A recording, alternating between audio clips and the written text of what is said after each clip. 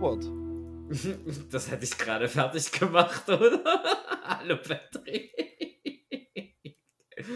Ich war mir jetzt nie ganz sicher, ob ich deinen Bart inspizieren sollte oder. Nein, ich habe nur gerade festgestellt, wenn ich unsere Aufnahme beobachte, auf meiner Seite bin ich ungefähr einen halben Zentimeter ahead of you. Macht das Sinn? Was von der. Ja, wenn ich nur den Aufnahmestreifen beobachte. Achso, ja, genau. Das fällt mir Ich ebenso bin- auf. Jetzt bin ich aber vor dir.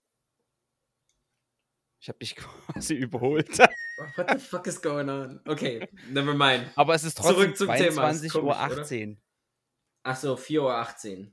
Na super. Das Ja. ist ja schon mal gemittelt. Ja, ich habe mein iOS-Update erlaubt, ne? Sehr gut. Es ist wieder Und ein alles. herzliches Willkommen natürlich noch an unsere Zuhörer. Ja. Zur jetzt wieder deutschen Folge. Und so wie es aussieht, machen wir jetzt 2 deutsche Folgen in weil Folge. Die nächste ist besser, sich darüber auf Deutsch zu unterhalten. Gut. Und Ja. die heute entsprechen natürlich auch auf Deutsch. Ja. Und da haben wir uns, ob der derzeit sich überschlagenden News, manchmal gibt es ja einfach nichts, über was man Newswelle? sprechen kann, dann kommt man automatisch zu Elon Musk. Wenn es nichts in den News gibt, spricht man Ach so, über Elon. ja. Fanboy. Fanboy. Aber wir werden heute über das am Wochenende, letztes Wochenende. Bevor du kurz zu dem Thema kommst, weil du schon wieder Elon Musk gesagt hast, hast du eigentlich davon gehört, dass er möchte gerne Facebook... Das Problem ist nur, der eine macht 8 Jahre Jiu-Jitsu und der andere kann gut rechnen. Genau, ich wollte sagen, eigentlich hat er ein Problem, weil wie heißt der Zuckerberg, ist das nicht Purple? Hat er nicht eine Lila? Denke ich. Lila oder schwarz?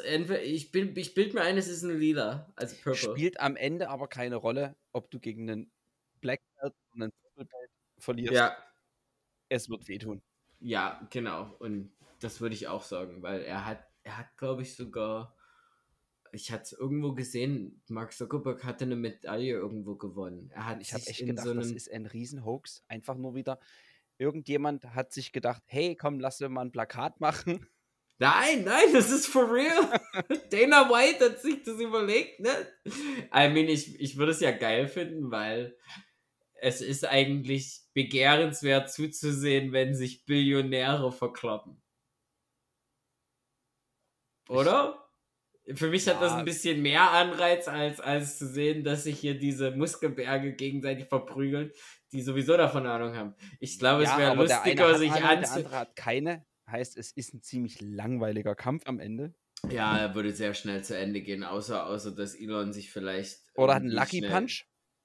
Ja, naja, klar, ich meine, ich glaube, aber auch dann ist es relativ schnell vorbei. Also. Touché. Na gut.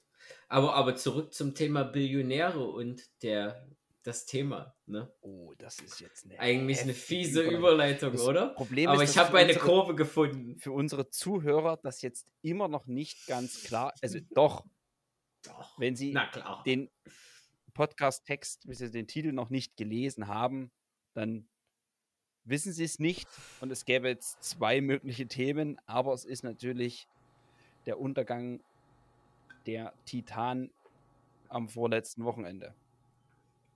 Da fällt mir gleich erstmal auf, wenn du das so gerade ansagst. Es ist ja lustig. Titan und Titanic, oder? Ein bisschen ominös, oder? Vermutlich haben sie auch einfach genau deshalb den Namen gewählt. Und Titanic war schon vergeben. Naja, dann kann man ja sofort mal gleich in die Verschwörungstheorie überziehen. Sofort und sagen, vielleicht sind sie ja gar nicht gestorben und das ist alles nur ein Schauspiel und er lebt jetzt irgendwo und hat sich abgesetzt aus der Welt. Vermutlich eher weniger, aber einer der Passagiere, ich glaube sogar der Chef von Ocean Gate, hat Verwandte, die auf der Titanic waren. Oh. Ja. Also, es kommt wieder alles zusammen. Ein Fluch?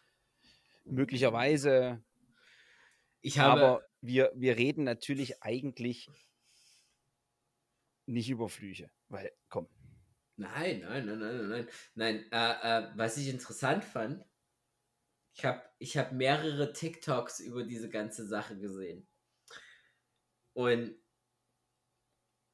ich war ja mal an der Marine interessiert und hatte unter Umständen mal im Auge vielleicht auf U-Booten zu dienen.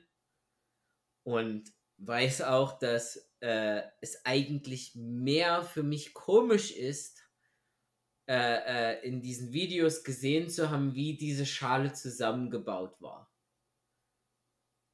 in der die dort runter sind. Und das Video, was ich gesehen habe, war wirklich von dem Testrun, bevor die abgetaucht sind. Und zu sehen, dass es eine zusammengeschraubte Schale ist. Also die Leute, das war richtig in dem TikTok drin, die sind dort rein. Es gibt keine Hatch in diesem U-Boot, keine Ein- und Ausstiegsmöglichkeit, sondern man begeht das U-Boot durch das Heck quasi, durch beziehungsweise die Front. Nein, durch die Front und die Front wird dann aufgeschraubt. So, ich arbeite in einer Industrie zum Beispiel, wo wir viele Sachen haben, wo Sachen mit 80 bis 100 PSI, also ungefähr, was sind das, 20, 30 Bar Druck. So, und wie oft wir in unserer Firma schon bei diesen Drucklastungen wie sagt man, ich weiß nicht, wie das auf Deutsch heißt, das Wort, die Ringe, das sind ja immer Gummidruckringe dazwischen. Du machst ja nicht Metall auf Metall, wenn das die Dichtringe, so die Dichtringe. Wie Mhm. oft wir Dichtringe auswechseln müssen. Und die glauben, man kann ein U-Boot für eine solche Tiefe aus solchen Teilen zusammenbauen, die dann zusammengedichtet werden. Und das ist für mich da auch, wo ich sage, da ist da auch garantiert der Zusammenbruch erfolgt. Das hat ja schon mehrfach funktioniert. Was? Das U-Boot, mit dem die dort runtergetaucht sind? Ja. Das sind ja letztes Jahr ist, glaube ich, ein Deutscher, der Herr Leubel ist da runter und alle kritisieren, also laut Betreiberfirma sind wohl seit 21, 22 46 Passagiere mit Tauchbooten zur Titanic gebracht worden. Auch das Boot, so wie es jetzt die Titan von der Bauart her, das war ja ein neues, also eine Art neues Konzept, aber damit sind schon welche runtergegangen. Es sind auch schon Testfahrten gewesen. Und der Herr Leubel, der das muss letztes Jahr gewesen sein, mit diesem Boot gemacht hat und bei der Titanic war mehr als verwundert und verblüfft, dass dieses Boot nur von außen zu öffnen ist. Ne? Ja. Also es gibt schon mal keinen Einstieg wie in einem U-Boot. Wenn du hochkommst, kannst du von innen die Luke öffnen. Genau. In der Regel ist es so, wenn man in solche Tiefen geht, sind es ja eigentlich Kugeln. Ja, also diese Tiefsee-U-Boote oder das sind ja im Prinzip nur Kammern, mit denen die runtergehen, sind Kugeln. Einfach stabilste Form, die es gibt. Die beste geometrische Form, perfekte Druckverteilung, alles ist super. Genau. Ja. Und die sind trotzdem, sollte mal was schief gehen und man kommt an die Oberfläche, von innen auch zu öffnen. Ja. Also selbst, das ist so diese Tragik an dieser ganzen Geschichte, die an dem Tag, ich habe es dann auf BBC live verfolgt, als es war ja immer ein bisschen so 6, 7, 8 Stunden Versatz von Informationsgewinn zu Pressekonferenzen und Auswertung oder Auswertung und dann Pressekonferenz. Und das geht seitdem das verschwunden ist und die angefangen haben zu suchen, hattest du immer so diesen Versatz. Als dieses Geräusch vernommen wurde, wahrscheinlich war es ein komisches Pop-Geräusch, was diese Tiefsee-Mikrofone festgestellt haben, hat ja niemand von diesem Geräusch gesprochen, sondern erst deutlich später, dass es dieses merkwürdige Geräusch gab. Aber man hatte diese Information genutzt gehabt, um an die Stelle möglichst so nah zu lokalisieren.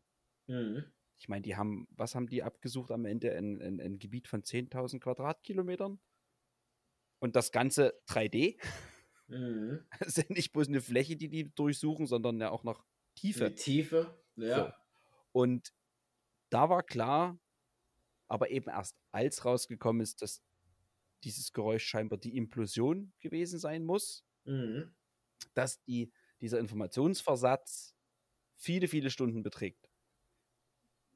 Und in dieser Live-Berichterstattung von der BBC war es so, dass am Morgen diese Debris Field, dieses Trümmerfeld gefunden wurde und das wusste noch keiner.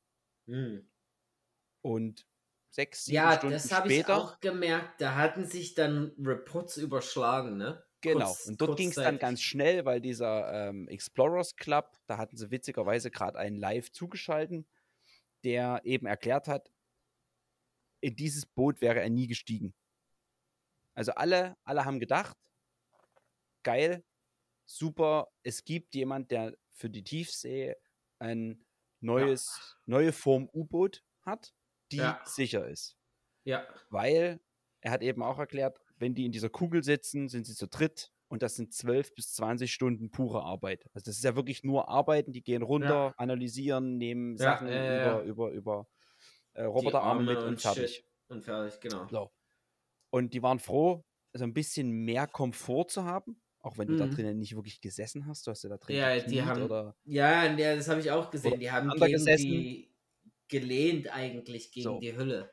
Und hatten sich eigentlich für diese Tiefseeforschung oder vor allem für diese Wrack-Abenteurer und diese Erforschung eben gehofft, dass es endlich mal so ein bisschen Fortschritt gibt in Form von ein bisschen Komfort, ein bisschen länger unten bleiben. Ich meine, wenn man davon ausgeht, dass 90 Stunden Sauerstoff verfügbar sind, kannst du halt wirklich lang dort unten bleiben. Vergleichsweise. Ja. Im Gegensatz zu 12, 20 Stunden in so einer Kugel. Und selbst da ist es wohl so, hat er gesagt, dass er abends um 10, also ab abends um 10 wird nichts mehr getrunken. Am Vorabend. Ja. Damit du eben nächsten Tag in der Kugel nicht auf Klo musst. Genau. Und dann beschlug sich dort, dass der Explorers Club quasi wohl geleakt hat, dass vermutlich das Trümmerfeld oder dass es ein Trümmerfeld ist und dass wohl das Heck gefunden wurde und ja, sah ein bisschen danach aus so. Und dann ging das halt hintereinander weg und plötzlich gab es die Pressekonferenz mit dem Rear Admiral der Royal Navy, der US Coast Guards. Ja. Und der hat dann eben gesagt, dass das ausgewertet wurde. Und das war ungefähr 8 Stunden Versatz am Ende. Ja. Aber in ein Boot zu steigen, ein Unterseeboot, was eventuell auftauchen könnte, aber du kommst nicht mal raus. Ja. Also du erstickst im wenn dich keiner bergt, dümmsten Fall, wenn dich niemand findet an der Wasseroberfläche und das war es trotzdem und keiner kommt raus. Und es ist ja nicht so, dass das einfach mal so innerhalb von einer Minute aufgeschraubt ist am Ende. Nee, genau. Selbst wenn die dich, das ist auch mein Ding gewesen, als ich das gesehen habe. Ich dachte mir so, hä? Wenn da irgendwer irgendwo verkackt oder sag mal, die gehen runter und es kommt ein 4. Sturm auf oder was weiß ich. Also nichts und nirgendwo. Wer birgt die? Ja. Wer macht das Ding auf? Weil ich habe auch gesehen, diese Plattform, von der das runtergelassen wurde, wo das erstmal zusammengebaut wurde, auf der offenen Welle. Ich meine, das war für mich so, ich dachte, was? Und selbst auch das andere, ja, meistens auch viele U-Boote heutzutage von der Marine haben ja mindestens erstmal auch die innere Ausstiegsmöglichkeit mit einer doppelten Luke. Genau. Was ja eigentlich, selbst wenn du das in dieser Tiefe aufmachst, das Wasser kann nicht rein, weil du den Innendruck hast. Und das sind für mich eigentlich, weißt du, naja, ich will es mal, um mal auf unseren Fanboy zurückzukommen, ja, Elon. Das ist für mich so diese typische Sache auf der Menschheit. Wir überlegen uns bestimmte Sachen und versuchen die erstmal, ohne überhaupt nachzudenken, ob es so eigentlich geht. Das Schlimme ist ja aber, dass wir die Erfahrung haben. Ja, in dem Fall ist ja die Erfahrung da. Die haben ja Tests gemacht, die haben ja auch soweit funktioniert, aber wenn allein schon das Gerücht, dass das ganze Ding mit einem Xbox-Controller gesteuert würde. Naja, gut, ich meine, Gerücht oder nicht. Damit? Ja. Ich meine, krass, ich könnte jetzt hier ein U-Boot steuern zu Hause. Naja, Gerücht ist ja mehr oder nicht. Ich habe diese TikTok, also pass mal auf, das fand ich sehr interessant. Da gab's, das muss ich nochmal angucken. Ich habe das in meiner Library. Das schicke ich dir. Es war, also Kann ja verlinken. auf dem Boot. Auf dem Boot war ein Freund, was ein Influencer ist von dem Sohn von dem Billionär, der dort mitgestorben ist. Mhm. Das können wir ja mal YouTuber anstandsweise. Jack Köhler oder was? Ja, so.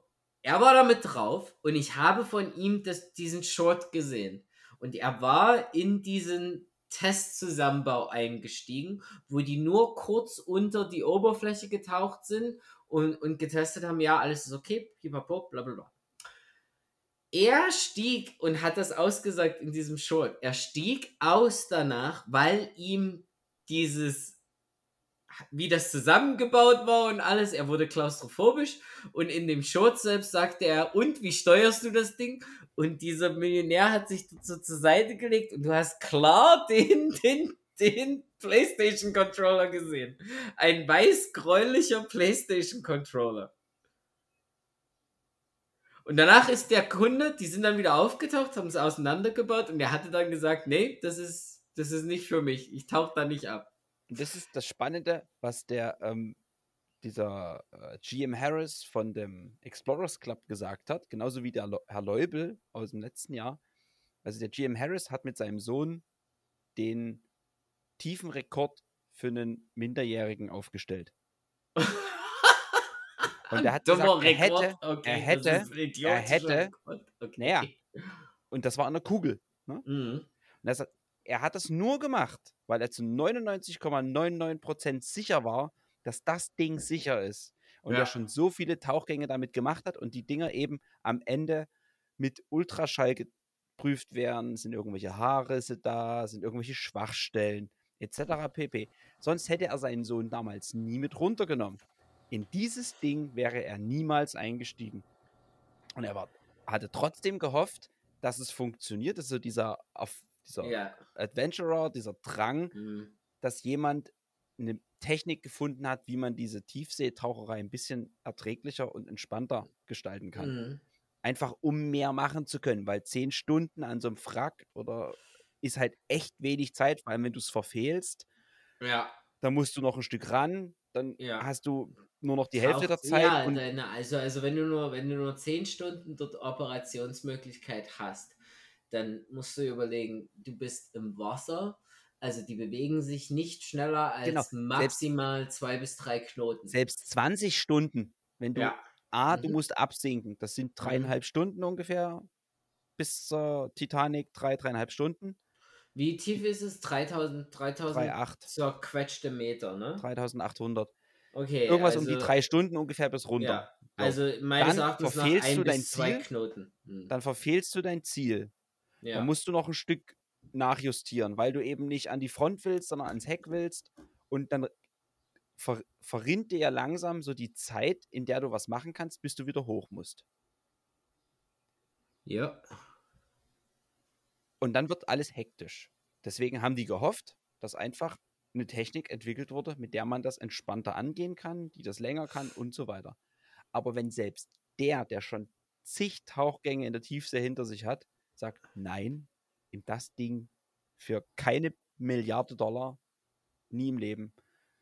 Und selbst der Ja. Herr Leubel der ist letztes Jahr, also der Deutsche, der dort mit unten hat gesagt, nie wieder würde er in dieses Ding einsteigen, nachdem er in dem Teil war, wäre er nie wieder danach eingestiegen. Weil es ihm damals schon, du bist eingeschlossen, ohne selbst rauszukommen. Also schon Ja. dieser Druck, der da Ja. auf dir lastet. Du Ja. bist komplett abhängig. Von anderen Leuten. Ja, das ist genau das, weißt du? Selbst 4 Meter unter Wasser, du kannst es theoretisch tauchen. Mach's auf, lass die Kiste Mhm. volllaufen, halt die Luft an und Also lass raus. uns mal, warte mal kurz. Lass uns mal kurz da hier dran festhalten an diesem Thema. Weil ich kletter gerne. Zum Beispiel als Adrenalinsport. Ja, weil im Endeffekt ist es ja nichts anderes als ein Adrenalinsport für Leute. In dem Falle würde ich mal argumentieren, für die war das mehr ein Adrenalinkitzel als alles andere. Also da ist kein wissenschaftlicher Hintergrund dahinter. Also zumindest bei 3 der 5 Personen nicht, nein. Ja, so.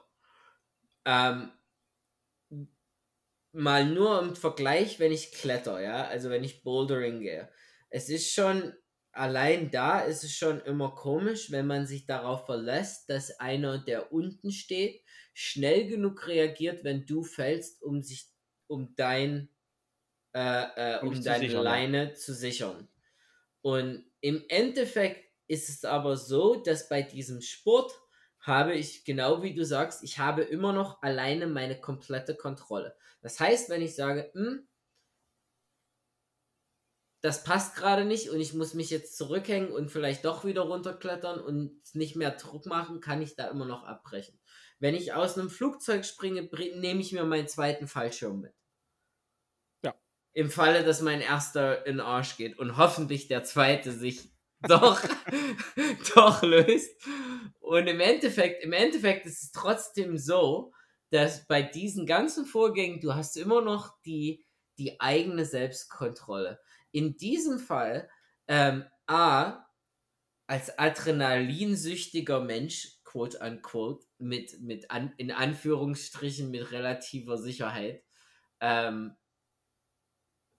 wenn es nicht 99,9% sicher ist, bin ich da auch derselben Meinung, macht man das nicht, oder?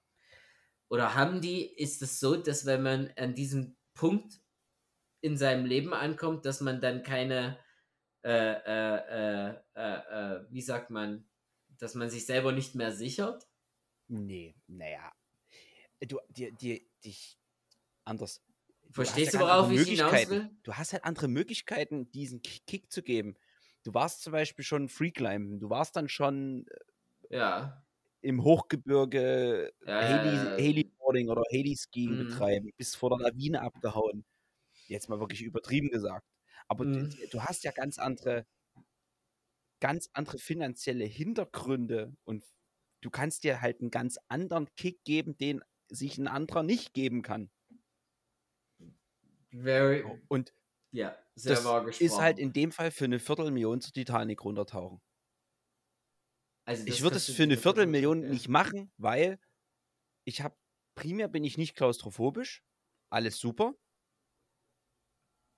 Ich muss aber nicht im Fahrstuhl eingeschlossen sein. Ich bin aber trotzdem nicht klaustrophobisch. Aber wenn ich weiß, gut, mit dem Gedanken, ich bin 3000 Meter tief, wenn es implodiert, dann ist es innerhalb von einer Nano- oder 2 Nanosekunden und nicht mal mein Hirn weiß, dass ich tot bin. Ja. Dann ist das Ende zumindest so unerwartet und schnell, dass es halt einfach vorbei ist. Aber irgendwie hänge ich trotzdem an meinem Leben. Und selbst wenn ich nicht weiß, dass ich gerade sterbe, dann muss ich es nicht machen. Man könnte jetzt sagen, naja, du fliegst ja aber auch mit dem Flugzeug in den Urlaub. Ist immer noch das sicherste Verkehrsmittel der Welt. Ja. Und ja, ich brauche da keinen Fallschirm, weil es ist das sicherste Verkehrsmittel. Naja, gut, ich meine, also bei einem Flugzeug zum Beispiel kann ich dir ganz ehrlich sagen, erstens, wenn in einem Flugzeug die Maschinen versagen, hat das Flugzeug immer noch Gleitmöglichkeiten. Genau. Und man kann sich auf ein Können von einem Piloten verlassen. In einem Sinne von, der weiß, wie man gleitet und der weiß, wie weit er gleiten kann. Richtig. Und das Problem in dem U-Boot ist, du hast keine Möglichkeiten mehr. Also ich habe jetzt erst ein Video gesehen, da hat irgendein Passagier vom Flugzeug die Bordtür aufgemacht.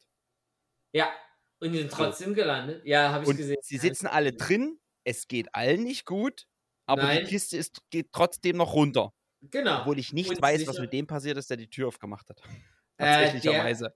Das kann ich dir sagen, weil ich weiß, auf welchen Vorfall du hinaus bist. Das war vor kurzem erst. Ja, es ist noch nicht so lange her. Paar Monate. Der wurde, dem wurde eine, ich glaube, 40 oder 60.000 Dollar Strafe Also der hat es Geldstrafe. geschafft, es zu öffnen und trotzdem nicht rauszufallen. Ja. Super. Aber die haben die Kiste gelandet. Ja. In Und so einem keiner ist U-Boot. gestorben. Und ich war Paragliden. Ja. Oh, Das cool. ist Jahre her. Und so ziemlich genau 20. Oh, okay. Und war Tandem-Paragliden. Du gibst in dem Moment ja trotzdem dein Leben in die Hände dieses Paraglide-Lehrers als Tandemfliegers. Ja. Aber du hast einen fucking Fallschirm dabei. Genau. Wenn was passiert. Du gibst deine Hände zwar in einen erfahrenen, also dein Leben in erfahrene Hände. Aber Und ich du weiß hast auch, was passieren trotzdem, kann. ja, du hast Diese trotzdem Steigfallwinde, die deinen Schirm ja. zerreißen. Ja. Aber trotzdem, im Zweifel hast du einen Fallschirm. Du hast einen Plan B. Es ist ein Plan Plan B B da. existiert, genau. Und für jeden Nervenkitzel der Welt eine Viertelmillion, also für irgendeinen Nervenkitzel der Welt eine Viertelmillion bezahlen, nur um fetten Adrenalinkick zu haben und zu sagen, ich war noch Titanic. Es ist bestimmt ein bombastisches Erlebnis. Ich finde aber zum Beispiel die Bilder, die jetzt gemacht haben, diese 3D-gerenderten Bilder aus etlichen tausenden Einzelaufnahmen, das ist schon faszinierend genug. Ja. Es gibt ein paar Sachen, die muss man nicht Die muss machen. man nicht in Und für Person mich ist sehen, halt genau. so ein riesengroßer Knackpunkt, dass es ein Privatunternehmen ist. Ja. Das spielt für mich in die gleiche Sparte wie SpaceX. Wobei ich dem Ganzen eben unterstellen würde, dass das viel krasser, viel deutlicher getestet wird als eben so ein U-Boot. Zumindest scheint es derzeit so zu sein. Ja. Und ich meine, die haben summa summarum $1 Million ausgegeben, die da drin waren. Ja. 4 Passagiere, jeder 250.000. Also ich meine, für $1 Million muss man ja eine ganze Menge machen können eigentlich. Und vor allem, wenn schon 46 Passagiere vorher da unten waren. Ja. Also Geld für ein gut getestetes U-Boot, Haben die. was irgendwie mehr Steuerung hat als ein Xbox-Controller. Naja, das Interessante ist ja jetzt halt, also wenn du schon auf diese Sache hinauf drauf gehst, also erstens, die Lebensversicherung von diesen Menschen werden jetzt natürlich erstmal diese Firma unter die Lupe nehmen. Weil ich kann mir nicht vorstellen, dass ein paar Billionäre nicht gerade mal ganz normale Lebensversicherungen haben wie du oder ich. Da steigt vorher noch eine ganz andere Versicherung rein. Und die wäre? Und zwar eine spezielle Unfallversicherung. Naja, okay, Es gut. gibt tatsächlich Versicherungen, die solche Sonderfälle vorher versichern. Und würdest du jetzt mal in diesem Punkt, ich habe mich da nicht belesen, und waren die versichert für diesen Ausflug? Oder weil ich meine, bestimmte Fragen sind ja sofort hochgekommen und wir hatten uns da schon mal drüber unterhalten und ich frage mich ja jetzt immer noch, Zu dem Punkt wer kommen wir zum gleich. Beispiel, Punkt. Es gibt diese Versicherung, also für solche Extremsportgeschichten oder solche extremen, beispielsweise einen Tauchgang oder solche extremen Erfahrungen, die man machen möchte, gibt es spezielle Versicherungen, die dich darauf versichern. Für ein paar Millionen. Okay. Also du bist dann auf ein paar Millionen versichert, es kostet dich aber halt auch horrend viel Geld. Ist ja theoretisch so eine Art, ich sag mal, eine Win-Situation wie immer für eine Versicherung, weil die davon ausgehen, dass du was machst. Es gibt sicherlich eine Risikoanalyse vorher. Und dann sagen die, gut, du gehst mit dem U-Boot runter. Wir hatten jetzt schon 100 Tauchgänge oder 100 U-Boot-Passagiere. Da ist nichts passiert. Was wird es ungefähr kosten? Naja, wir versichern dich auf 2,5 Millionen. Und es kostet dich aber 500.000. Genau.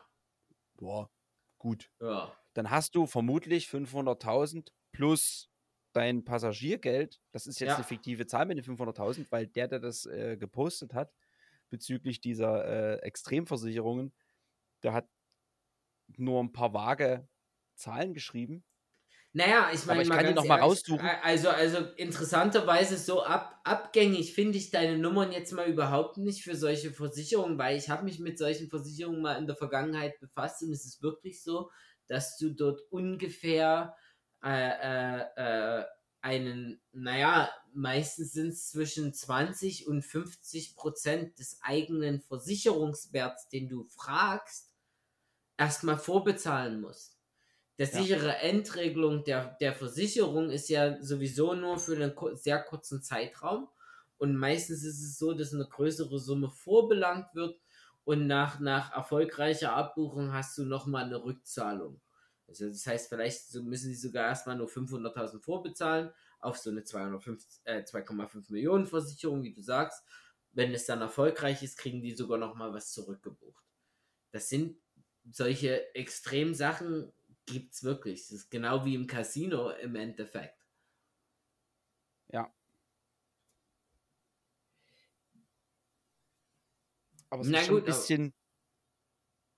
so, aber jetzt mal zu dem Punkt zurück.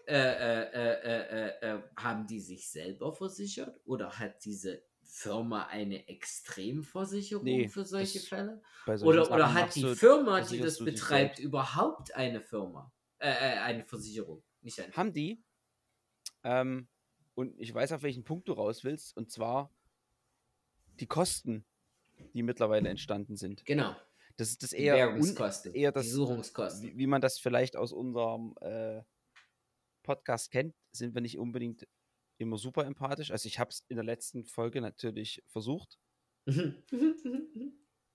als es Gut, um ich meine, es die ist immer armen eine. Atoll- bzw. Archipel-Exilanten ging, habe ich versucht, Empathie zu zeigen. Ja, Aber aber in dem Fall muss ich ganz ehrlich sagen, geht mir das ein bisschen ab, weil wenn man überlegt, was für ein drei, Suchaufwand 3 oder 4 Länder? 3 oder 4 Küsten Kanada, machen. Ja, USA, ja. Und Dänemark, oder? da, ich glaube, es ist noch ein dänisches Schiff dazugekommen und vor allem sind 2 ROVs ja gestartet. Die Dinger kosten schon viel. Ja, Dann haben sie ja noch eins eingeflogen. In der Zeit hatten sie ja quasi dann das Cypress Field gefunden. ja. Das heißt noch ein drittes. 3 Atlas-Maschinen sind da durch die Gegend geflogen. Bitte? Mit Suchmannschaft, ja. Na, die müssen ja mal wieder tanken. Ja, okay. Und dann die entsprechenden Suchbojen. 4 oder 5 Suchbojen, 6 Suchbojen, die sie ausgesetzt hatten. Sonarbojen und eben die entsprechenden Schiffe. Und da gibt es dann jetzt so ein paar. Für 4 Tage, 5 Tage? Fast 5 Tage. Genau. Fast 5 Tage. 5 Tage ununterbrochen auf der See. 6, 7 Schiffe insgesamt. Es wurden immer mal wieder ein paar mehr, ja. Ich glaube 6 oder 7, oder? Also, bis die dann alle da waren, hat es halt Ja, gedauert. Aber trotzdem, also, ja, würde ich mal bestimmt sagen, bestimmt so eine gute 100.000 Liter. Vielleicht sogar mehr noch die Zahlen, die an ich finde, gehen Diesel. ein bisschen durcheinander. Also von 1,2 Millionen bis 100 Millionen. Ach, am Endwert der Suchlast? Also das habe ich noch nicht komplett rausgefunden, wie viel jetzt am Ende der Preis sein soll. Naja, pass mal auf, wenn du dir anguckst, wie viel solche Riesenschiffe versaufen Ja, an Diesel. an Schweröl, ja, an Diesel.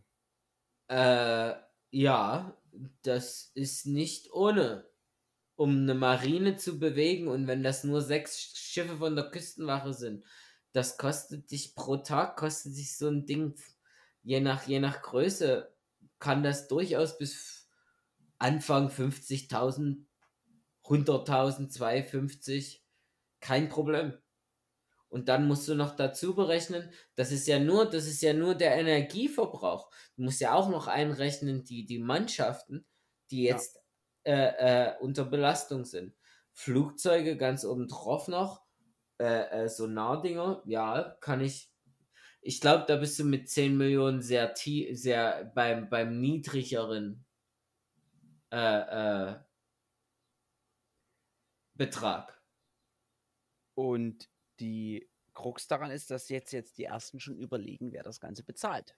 Genau, und Und das war die sofort meine grundsätzliche Frage. Aussage ist, dass da ja Die zum Beispiel Firma, die der Küsten, Veranstalter. da hast du das Problem A, der internationalen Gewässer Korrekt. und B, wer die Suche eingeleitet hat. So, du hast die US Coast Guard und die US Coast Guard ist eine steuerfinanzierte Organisation. Mhm. Bedeutet in dem Fall, dass die Küstenwache der USA ihren Einsatz selbst zahlt und alle weiteren Beteiligten sozusagen genauso. Mhm.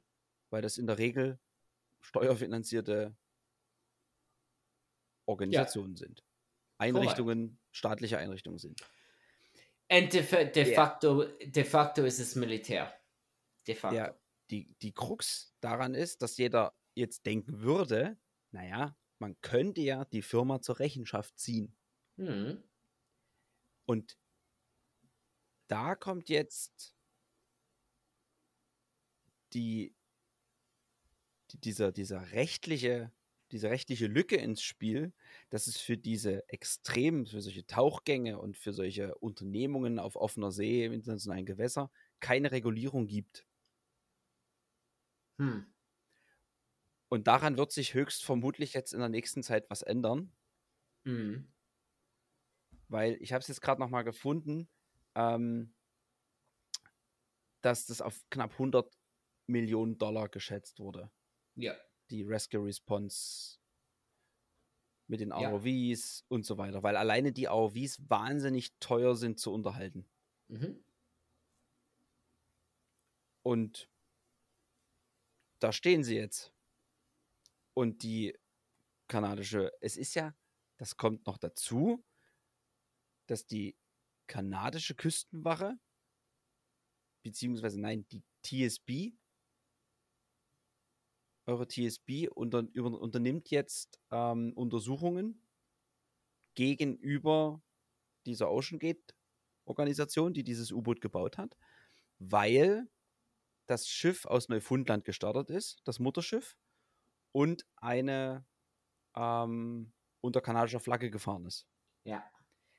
Die TSB ist aber nicht berechtigt, zivil- oder strafrechtliche Dinge zu untersuchen, sondern die untersuchen tatsächlich nur den Hergang. Wie konnte es dazu kommen? Okay. Und damit schaltet sich schon gar keine rechtliche Instanz ein. Und ich denke nicht, dass Naja, die Küstenwache oder irgendeine andere dieser militärischen Organisationen anfangen wird, OceanGate zu verklagen. ich glaube, da hast du sogar im Endeffekt recht, dass sich da keiner wirklich in dem Sinne beklagen wird oder dass es zu rechtlicher Folge kommt. Es ist halt nur unrechtlich für mich, dass im Endeffekt die Steuerzahler dieser Nationen eine für mich unsinnige Bergung oder einen unsinnigen Bergungsversuch ausgeführt haben. Naja, Im unsinnig war er Endeffekt, nicht. Unsinnig war er naja, nicht. Weil ich wichtig ist habe es, da andere Meinung gehört, dass da sogar von vornherein klar war, dass die alle schon tot waren. ja, du, aber immer wenn du nicht Bevor die weißt, Suche ja, ankam. wie gesagt, man hat dieses Implosionsgeräusch ja vermutlich schon eher gehört gehabt, aber du gehst ja trotzdem nie vom Worst Case aus, sondern du bist ja Ja, gut, verpflichtet als eine okay. Organisation Ich wie die meine, Coast Guard etc. oder ja, Lifeguard. gut, ja. Dann müsstest du natürlich unterstellen, ein Lifeguard am Strand sagt, na, der strampelt schon relativ langsam, brauche ich nicht mehr Der hinstimmen. sauft So, sowieso. ja, genau. Aber das ist du Ja, okay, unterstellst nein. dem ja das Schlimmste, In das dem jetzt gleich Sinne passiert. hast du Das recht, heißt, ja. es ist Du hast recht. definitiv sinnvoll gewesen, diese Search and Rescue Geschichte durchzuführen, aber ich persönlich finde es auch nicht in Ordnung, dass, wie es aussieht, derzeit diese OceanGate oder die Firma von dem Betreiber nicht irgendwie zur Rechenschaft gezogen wird. Weil hätten sie von Anfang an ein gut getestetes und dass da immer was passieren kann, ist klar. Ist ja in Ordnung. Aber es gibt eben für diese Geschichte keine Regularien. Und wir wissen doch, das ist immer das, was wir schon des Öfteren auch im Podcast hatten, wir wissen über so viel Bescheid. Tesla wusste, wir sind wieder bei Elon, dass diese Batterien von den Autos irgendwann ausgetauscht werden müssen und es gab kein Recyclingprogramm dafür. Und man hat gedacht, die halten 8 Jahre und festgestellt, nach 3 Jahren müssen wir die ersten austauschen. Ja. Aber bis in dieser Zeit hatte man nichts entwickelt. Ja. Aber wir sind doch schlau genug oder sollten über diesen Wirtschaftsgedanken, diesen wirtschaftlichen Gedanken, den auch diese Firma ja mit ihrem Unterseeboot haben, irgendwann mal drüber wegkommen und sagen, ich teste das Ding komplett durch. Vielleicht nimmt dir jemand dann die Idee weg. Das kann ja sein. Ja. Das ist immer noch das typische unternehmerische Risiko, was du hast, dass du zu spät bist. Aber es ist doch viel größer ein Risiko, vor allem in so einer extremen Geschichte, Menschenleben aufs Spiel zu setzen. Und es ist ja jetzt auch nicht so, dass sich Leute von der Coast Guard und den Rettungsmannschaften am Ende nicht in Gefahr gebracht haben. Wenn dort in irgendeiner Form ein Hochseesturm aufgezogen wäre, hätte es dort genauso schief ausgehen können. Das heißt, am Ende ist der Rattenschwanz an Gefahr ja noch viel größer. Und genau deswegen bin ich fest der Meinung, die sollten schon zur Rechenschaft gezogen werden und sollten da zumindest einen guten Anteil, vor allem als Firma eines Milliardärs. Fahrlässige Tötung. Das kannst du denen aber eben nicht nachweisen, weil es diese Regularien für diese Testszenarien von diesen U-Booten nicht gibt. Ja gut, ich meine, im Endeffekt können sie ja garantiert, also entgegensprechen. Mir war es nicht bewusst, dass dort vor diesem Tauchgang schon andere Tauchgänge waren, die das aktiv betreiben. War das mit demselben U-Boot aber oder war das mit anderen U-Booten? Also der hat ja nicht nur das entwickelt, aber es sind eben schon welche mit diesem U-Boot gewesen. Und der Punkt ist wohl, es gibt Aufnahmen, wenn du die vergleichst, siehst du, dass an diesem U-Boot an der Front ein kleines Bullauge ist. Okay. Und dann siehst du die Bilder von dem jetzigen und siehst so ein großes Bullauge. Und das finden einige merkwürdig, weil es ja scheinbar Modifikationen an diesem U-Boot gab. Und da stelle ich mir die Frage, wann haben die das gemacht? Das habe ich noch nicht gefunden. Und ist das ausreichend getestet gewesen? Denn die Tests scheinen mir immer, mehr oder minder Live-Tests gewesen zu sein. Wir sinken runter, sind alle drin, alles ist glücklich, wir sind eingeschlossen von außen. Los geht's. Du meinst Live-Tests im Sinne von, wir haben es noch nicht getestet, bevor wir runtertauchen und unser Runtertauchen ist der Test? So nach dem Motto. Oh mein Gott. Also ungetestet. Auf gut Deutsch. Ist immer die Frage, wie du Test definierst. Also für mich ist ein Test, wenn man ein Dummy in das U-Boot setzt und das runtertaucht per Remote Control. Aber eben wie viele Leute gesagt haben, dass das Teil unsicher ist. Die mit dem Teil schon geschwommen, also die mit dem Ding schon getaucht sind und die persönliche Tiefseetaucher sind und sagen, niemals würde ich in dieses Teil steigen. Das ist doch krank. Und dann steigen da Menschen für eine $250.000 Ticketpreis ein. Ja. Und am Ende kostet so eine Rettungsaktion 100 Millionen. Pi mal Daumen. Und er ist Milliardär. Das ist ja das Nächste. Also sein Vermögen ist ja so hoch, dass er mit einem Zehntel prinzipiell dafür bezahlt. Theoretisch, er kann das bezahlen, ja. Also er kann nichts mehr bezahlen, weil pulverisiert. Kaputt. Aber alles, was ich lese, ist halt so Steuergelder. Es ist so schlimm, so schlimm es ist, darüber zu sprechen. weil 5 Menschen gestorben sind. Aber dieser andere Gedanke, und da wären wir schon wieder zum Kapitalisten, weil wir drüber nachdenken, wer was bezahlt, das ist echt eigentlich ganz, ganz Banane. Nein, das hat nichts mit Kapitalismus zu tun, Das war ein um Spaß. darüber zu philosophieren, wer oder wem hier Rechenschaft schuldig Ja, ist. es ist für mich, Das es ist ist einfach nur Rechtsempfinden, weil Rechenschaft. die das verzapfen, müssen dafür gerade stellen. Der Gag ist ja aber, dass wenn du so eine Tauchfahrt unternimmst, unterschreibst du ja vorher, dass du sterben kannst. Ja. Also wenn du eine OP hast, unterschreibst du schon echt fiesen Mist. Yep, du kannst Da kann ja nicht. alles passieren. Ja. Also die nähen dir den Kopf an den Arsch und du kannst niemanden dafür verantwortlich Nie machen. rückverklagen, Und in ja. Wirklichkeit brauchtest du nur In Wirklichkeit eine kannst du gerade trotzdem gerückte große verklagen. Zehe. In Wirklichkeit kannst du trotzdem verklagen. Ja, aber du kommst nie durch. Die haben 10 Anwälte, du einen. Yay. Ja, es kommt drauf an, wie viele Anwälte du hast. Du kannst trotzdem rückklagen. If your fuck you bringt fund is meistens big nichts. enough. Aber If your fuck you fund is big enough. Die Verträge, die unterschrieben haben, Ja. die sind ja noch krasser. Also Ja, ich frage mich, was das überhaupt in den Verträgen, was wirklich in diesen Verträgen drin stand, im Sinne der Schuldlastigkeit, im Sinne der Versicherungshöhe. Der GM Harris, der quasi in der Live-Schalte war, als sie dieses Debris-Field dann quasi veröffentlicht hatten, der hat gesagt, du unterschreibst, dass da gar nichts ist. Ja, ach so. Also es ist völlig, du machst es im Vollbesitz deiner geistigen Kräfte, du weißt, du kannst jederzeit dort sterben, es können unvorhergesehene Sachen passieren.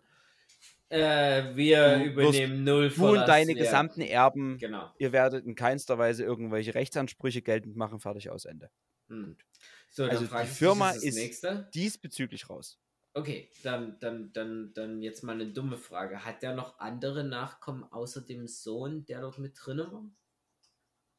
Nur seine Frau. Nur seine Frau. Also seine Frau. Das war ja der Steuerberater, der Finanzberater mit seinem Sohn. Dann hast du den U-Boot-Captain gehabt, was der Chef von Ocean Gate ist. Ja. Dann den französischen Titanic-Forscher. Ja. Genau.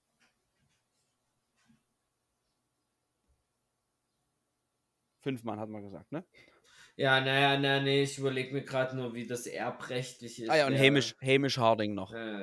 Der Abenteurer. Fuck. Da ist nichts mit Erben. Die Frau hat ja jetzt wohl noch gesagt, ihr Sohn wollte den Rubik Cube World Record unter Wasser brechen. Als tiefsten. Es sind auch sehr wichtige Rekorde, die dort gebrochen werden. I mean. Also das ist ja dann wieder typisch unserer heutigen Medien. Ja, da überhaupt noch irgendwelche Wichtigkeit drauf zu setzen auf solche dummen Fakten oder Versuche ist für mich... Also für sie ist das sicherlich ein wichtiger Fakt, weil ihr Sohn ja was vorhatte. Das kann ich verstehen. Aber dass es von Medien abgedruckt wird. Also das ist so man hat ja diesen Schmerz und diesen Trauermoment, den man versucht zu bewältigen. Und dann klammerst du dich ja an so, mein Sohn hatte noch so viel vor.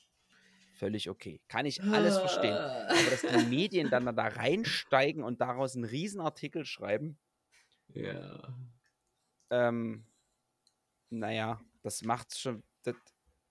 Ich glaube, psychologisch, das macht schon wieder so ein bisschen unglaubwürdig, das Ganze. Dieses ganze Problem mit dem erstens haben wir ein Billionär oder Milliardär oder wie man es auch immer auf Deutsch sagt, der einen Adrenalin-Kick braucht, verantwortungslos nehmen die Kinder mit, obwohl das eine Todesfalle ist. Also, dass man da sein Kind mit reinnimmt, verstehe ich nicht. Dass es diese Leichtfertigkeit in der Handlung im Sinne, dass man nicht versteht, dass selbst wenn was schief geht, wie viele Leute und was da für Kosten entstehen, das ist, glaube ich, dieses komplette Debakel ist für mich ein wie sagt man, eine Reflexion der Idiotie unserer Gesellschaft heutzutage. Die ganzen Mittel, die dort reinfließen, der Media Attention, alles vergoldete, für mich vergoldeter Aufwand von Ressourcen, von Möglichkeiten, um uns eigentlich gegenseitig zu verbessern. Nein, wir müssen Um das alles für uns machen, wir müssen irgendwelche dummen Erlebnisse haben, anstelle von uns der und ich habe Menschheit gegenüber zu engagieren. ein sehr spannendes und das drückt die Idiotie unserer Gesellschaft noch mehr aus. 100 Millionen Kosten für die Rettungsaktion. Und was für ein Medienrummel darum gemacht wurde, Mhm. wie groß das überall war, aber nur um es ins Verhältnis zu setzen, jeden Tag ertrinken Menschen im Mittelmeer, die auf der Flucht sind und von NGOs gerettet werden müssen. Yes. Und dort sind nicht 100 Millionen unterwegs. An Und wie Mitteln viel du für diese verfügbar. 100 Millionen retten könntest, Ja, die genau, dort auf genau. Nussschalen irgendwo auf dem Meer treiben, Und ersaufen. und es interessiert keinen. Es wird Ja. nicht berichtet. Also nur wenn du dich aktiv damit beschäftigst, wird dir klar, da sind gerade wieder 40 Menschen ganz jämmerlich im Mittelmeer ertrunken. Mhm. So. Mhm. Und man darf es, und das ist für mich, was mich so wütend macht, dann heißt es ja immer, die sind ja selbst dran schuld, die sind ja auf dieses Boot gegangen. Ja, weil die aus einem scheiß Leben kommen, die Mhm. riskieren ihr Leben, um ein besseres Dasselbe Leben zu Argument finden. ist aber genau Und sozusagen für die Idioten, die gerade mit dem genau, Titan bei der Titanic ersoffen die sind. sind aus, und Aber für nicht mal, die Idioten, weil die Milliardäre sind, geben wir jetzt 100 Millionen zur Rettung ja, aus.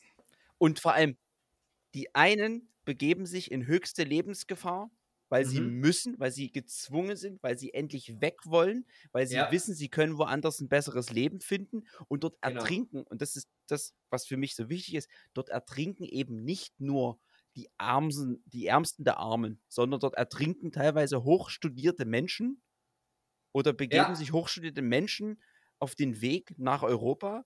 Das sind Ärzte, Juristen, was auch immer, die einfach verfolgt werden in ihren Ländern.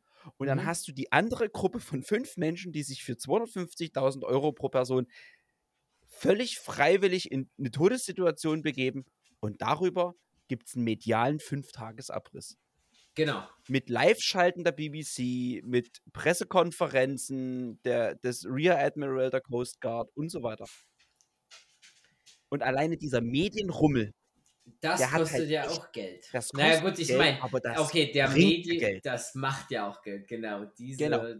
Ich meine, gut, das ist ja so, dass diese zum Beispiel, das, was du gerade anspielst, auch das habe ich gesehen, ich habe gerade vor ein paar Tagen oder gestern oder so, habe ich eine Mappe gesehen, die gerade gezeigt hat, wie viele Menschen auf der See verschollen sind als Flüchtlinge ich glaube seit 2019 oder so in der nordafrikanischen Küste um Italien, ganz schlimm. Und alles nur nordafrikanische Landsleute. Und naja, ich glaube, das Problem ist, die Story halt für den Billionär ist dieses, wir sehen die Story und es ist für die Menschen halt traurig, weil das ist jemand erfüllt sich ihren Traum und damit ist Ja. das mehr auf einer Relationsbasis und alle wollen gerne träumen in Nordamerika und in Europa. Oh, scheiße, wir packen es irgendwann und können das dann auch mal irgendwann machen. Ja.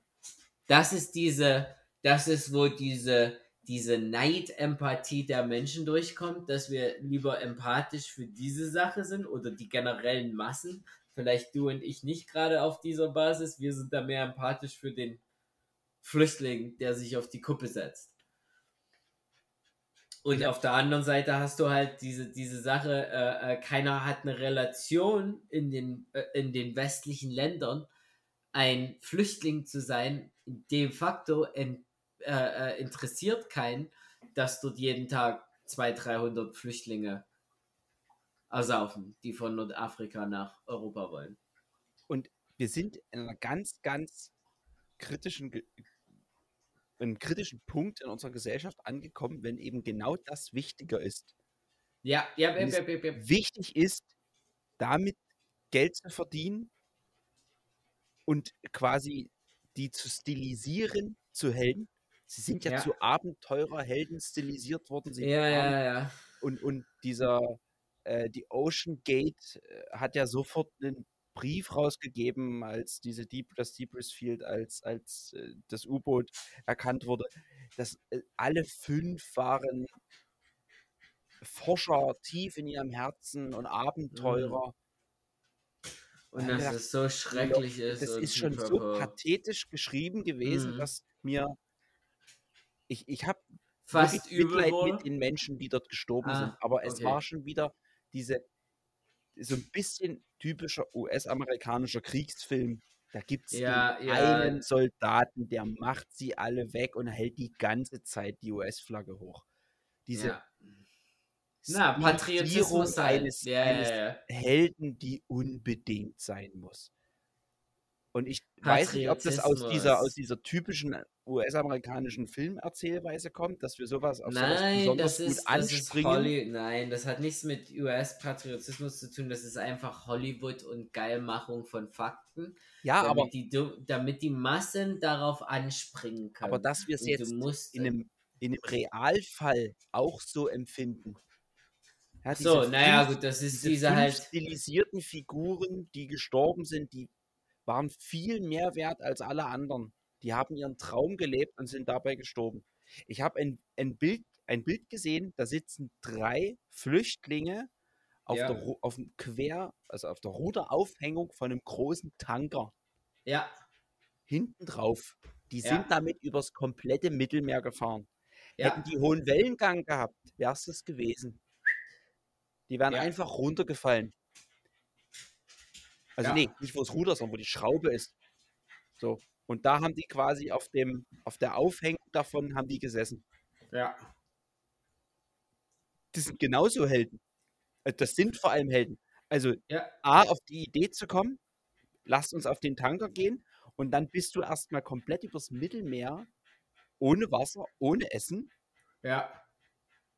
Mit eigentlich keinem, also vom Prinzip ohne die Möglichkeit überhaupt schlafen zu können. Genau, die konnten gerade so drauf sitzen. Und wenn du einpennst. Genau, da musst du sicher gehen, dass die anderen beiden Das ist eigentlich mal ein richtiger Guinness World Record, den du halten musst. Wie lange kannst du wach bleiben, auf einer Ruderanhängung sitzen, um in ein anderes Land zu kommen? Mal auf den Rubik's Cube in der tiefsten Tiefe geschissen. Sorry.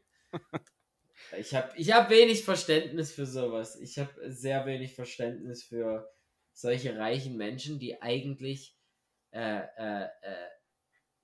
diese Menschen, die diesen Tauchgang gemacht haben, hätten mehr Helden sein können, um solchen Leuten zu helfen. Ja, und definitiv. Der Einfluss, und das viel Schlimmere an der Sache ist, dass der Einfluss ihres Geldes noch viel größer ist in diesen Ländern, die die Hilfe am meisten brauchen. Ja, weil es ist viel mehr wert, es kann viel mehr bewegen. Genau. Und trotz alledem haben die nichts anderes in ihrem Sinne als ihre eigenen Schamhaare zu kitzeln. Wir haben am Samstag vereinstechnisch eine Spendensammlung gemacht. Mhm. Gut, finde ich gut. Da ging es darum, zu schauen, um das in so ein Gleichnis zu setzen, wie dämlich unsere Gesellschaft geworden ist. Und da ging es darum, herauszufinden, also im Vorfeld, für welche Organisation möchten wir hier gerne spenden. Und da gab es eine kleine Auflistung und mit denen habe ich mich dann beschäftigt, kurzfristig, und gesagt, naja, das zum Beispiel finde ich ganz gut. Da geht es um so eine kulturelle Eingliederung, um Sprachkurse für Flüchtlinge und so weiter und so fort, um das zu fördern. Weil das ist ja sowieso so ein staatlich also immer noch sehr, sehr schlecht bearbeitetes Thema, was diese Integration angeht. Und da kümmert sich sozusagen dieser Verein drum, wo ich gesagt hätte, das wäre jetzt meine Nummer 1, dann hatte ich eine Nummer 2 in meinem Ranking, so. Und als Antwort bekam ich, naja, wir müssen so ein bisschen auf die anderen Mitglieder achten, das könnte schlecht aufgenommen werden. Bitte? Da habe ich mir gedacht, jetzt sind wir aber komplett fehl am Platz. Also ich meine, unsere Zuhörer wissen nur zum Teil, von was ich spreche, in was für einem Verein ich bin, aber es ist ein humanitärer Verein. Und dann habe ich gesagt, das spielt doch gar keine Rolle. Ich so, wir müssen die Toleranz aufbringen. Das ist das Spendenmotto. Das ist der Verein und den nehmen wir. Genau. Am Ende habe ich mich breitschlagen lassen, weil ich es nicht entscheiden kann. Ich sollte nur ein bisschen vorsondieren. Und wir haben auch ein gutes Thema für ADHS und ADS-kranke Kinder. So ein bisschen so ein Awareness-Schulungsverein, also die zu Eltern gehen, in Institutionen gehen, mit den Kindern so ein bisschen so Kurse machen, damit die sich selbst erfahren und wissen, okay, wann sie übersteuern. Und die haben ja meistens so ein Problem mit der Selbstreflexion. Ja. Auch ein gutes Thema. Aber allein dieser Satz, wir müssen ein bisschen drauf schauen, wie die anderen Mitglieder das vielleicht schlecht aufnehmen könnten, dass wir jetzt hier Flüchtlingen helfen. Um Gottes Willen, nein. Müssen wir nicht. Wir sind dafür da, Gutes zu tun und müssen jetzt aufpassen, dass jemand... Patrick, wir sind an diesem Punkt, kann ich dir sagen, wir sind an Schneidepunkten in unserer Gesellschaft angekommen, was ethisch, das Problem, was wir gerade sehen, ist, wir haben eine Gesellschaft entwickelt, oder es hat sich eine Gesellschaft entwickelt, die jetzt an einem Schneidepunkt angekommen ist, der gleichzeitig technologisch, ethisch, moralisch, ich meine, ethisch und moralisch kannst du ungefähr gleichsetzen, aber ich glaube, du weißt, worauf ich hinaus will bei dieser Differenzierung, wo sich gerade diese Schneidepunkte gleichzeitig abspielen. Das ist mehr oder weniger, würde ich gerne sagen, du kennst doch, wie heißt es, die Kardashev Scale? Und es ist die Frage, bevor man eine Type-1-Zivilisation wird, ist wie heißt das, the Great Filter. Der große Filter, ja. Genau.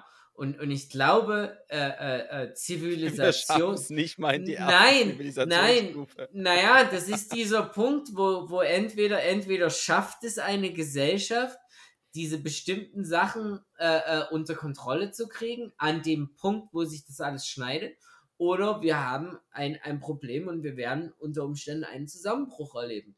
Leider muss ich ganz ehrlich sagen, ich bin der Meinung, wir sind gerade nicht auf dem besten Weg, es zu packen. Aber ich kann mich da auch irren.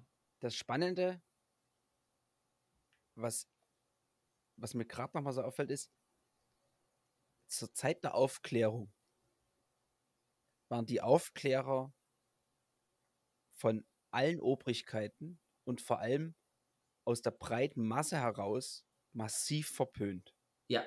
Und es hat gedauert, bis sich dieses Denken, also davon mal abgesehen, dass in der Aufklärung trotzdem noch Rassismus geherrscht hat und so weiter und so fort, aber der Gedanke war da, an dieser monarchisch starren, auch rassistischen Art und Weise was zu ändern. Ja. Mit der damals, von der die Gesellschaft geprägt war. Und wir sind meiner Meinung nach jetzt wieder an einer Art Neo-Aufklärung, wo es darum geht, entweder wir ändern jetzt was daran, wie wir uns als Zivilisation denken, was wir schon ganz oft hatten, das Thema, dieses Ländergrenzen aufbrechen. Ja. Wir haben halt alle rotes Blut und fertig ist. Und vor allem, wenn es um Klimawandel etc. geht, dass wir jetzt die Möglichkeit haben, entweder es gibt noch 10, 20, 30 Zivilisationen von uns, Generationen, oder der Drops ist gelutscht und es hat sich sowieso erledigt. Und ja, gut, ich meine, auf dem mal ganz kurz gesagt, auf diesem Motto würde ich dich belehren wollen, dass man darf nicht sagen, nur wenn sich Klimawandel abhandelt, dass wir jetzt gleich alle tot sind. Nein. Das heißt nur, dass viele von uns sterben. Ein paar werden es überleben. Ja. Und das Klima wird sich wieder einrenken. Und wir werden uns wieder vermehren. Und irgendwann Vermutlich, werden wir wieder an diesen Punkt ankommen. Ich habe jetzt US-amerikanischer Astronom hat gesagt, das riesengroße Ziel, wir kommen jetzt ein bisschen davon weg, wir sind wieder bei unseren ethischen, moralischen Grundsätzen. Er hat gesagt, alle wollen versuchen, den Mars zu terraformen. Lasst uns von der Erde gehen und lasst den Mars terraformen, weil der muss bewohnbar sein. Wenn wir die Technologie des Terraforming haben, dann können wir doch unseren verseuchten eigenen Planeten terraformen, damit er wieder bewohnbar wird. Ja, das ist die Frage, ob Terraforming funktioniert, wenn man mit einem leblosen Planeten anfängt, der nicht verseucht ist und ihn in ein Paradies umbauen will, versus man fängt mit einem verseuchten Planeten an. Der Punkt ist, du willst CO2 reduzieren. Ja. So. Und wie gesagt, ich weiß, dass in 10, 20 Generationen trotzdem noch Menschen hier leben. Aber es kann auch sein, dass kurze Zeit später Schluss ist, weil die Konzentration schon so hoch ist, dass es sich erledigt hat. Aber dieser ethische Grundsatz darin, der dahinter steht, Menschen begreiflich zu machen, dass man jetzt was ändern kann und muss und nicht darauf achtet, dass Ultrareiche sich in Lebensgefahr begeben und das viel wichtiger ist als menschliche Nächstenliebe und Nähe. Ja.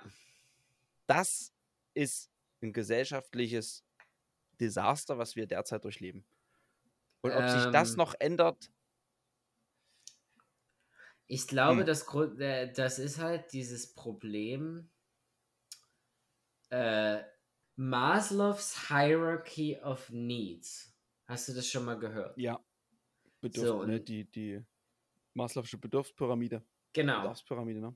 Und das ist das grundsätzende Problem in der menschlichen Handlung, dass wir nur uns unseren Umständen entsprechend Sorgen machen können.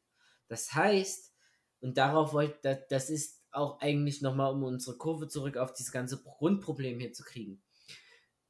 Der Durchschnittsmensch geht früh, steht auf, macht sich fertig, isst sein Frühstück, rennt auf Arbeit, muss den ganzen Tag arbeiten, kommt zurück nach Hause, muss noch ein paar Aufgaben zu Hause erledigen, bezahlt seine Rechnung, muss sich Sorgen machen um seine Autoreparatur und um seine Hauszahlung, seine Mortgage etc.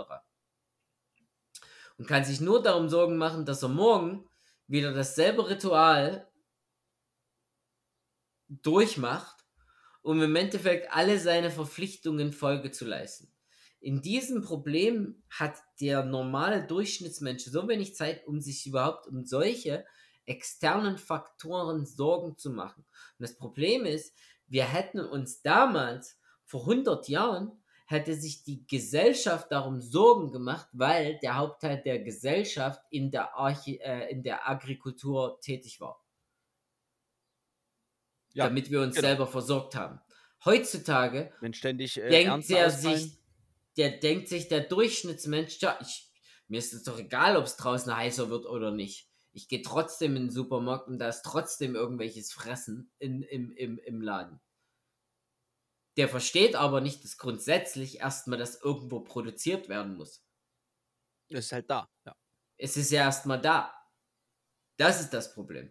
Wir sind heutzutage du lebst heutzutage in einer Gesellschaft, die darauf aufgebaut ist, Leute vom eigentlichen Problemen abzulenken und mit anderen Problemen zu beschäftigen. Ja. Ganz einfach. Und das ist eigentlich für mich auch ein guter Schlusssatz, weil wir reden hier über ein Problem, was für den normalen Menschen kein Problem ist und sich einer erschaffen hat. Mit einer $250,000. Mit einer $250,000 und daran krepiert ist. Tut mir leid, sorry. Ich finde es traurig. Du hast recht. trotz alledem. Ja, ich finde es schade für unsere Gesellschaft. Naja. Richtig. Der Danke, gesellschaftliche, Zuhörer. Es ist traurig. der gesellschaftliche Schaden oder gesellschaftliche Grundproblem, was dazu geführt hat, ist viel, viel tragischer im Allgemeinen als das Problem selber. Sich selbst zugefügter Schaden in 3800 Meter Tiefe. Wenigstens war es schnell. Ja. Dann bis zum nächsten Mal. Es tut mir leid, dass wir dann ein bisschen die Empathie am Ende verloren haben, aber so ist halt bei uns. Wir bedanken uns auf alle Fälle bei unseren Zuhörern. Praktisch gut. Genau. Wir bedanken uns bei unseren Zuhörern. Schaut gerne mal auf Patreon vorbei, falls ihr uns unterstützen wollt. Wir hören uns demnächst, quasi nächste Woche, mit einem ebenfalls sehr, sehr aktuellen Thema wieder. Ich würde sogar schon mal zum Thema russischer Zivilkrieg, ne? Oder wir sagen es einfach, die Fast-Rebellion, die in Russland stattgefunden hat. Genau. Ich lasse mir noch einen Keine unter Umständen noch stattfinden. Ich glaube, das ist zu früh, sich darüber zu äußern. Lass mir noch einen Titel einfallen. Ja, mach das gut. Den wir dann nehmen. Bedanken auf alle Fälle schönen Tag, Nacht, Morgen, je nachdem, wann ihr uns hört noch. Auf welcher Lokalität man und wo auch immer. Ja. Und lasst uns gerne Bewertungen auf den entsprechenden Podcast-Kanälen da. Über ein paar Sterne freuen wir uns. Und wenn ihr uns Feedback setzen wollt, natürlich so weit auch den Kontakt in die Shownotes. Wie immer versuchen wir in diesem Sinne, macht's gut und bis nächste Woche. Robert, Patrick, mach's gut. Ciao.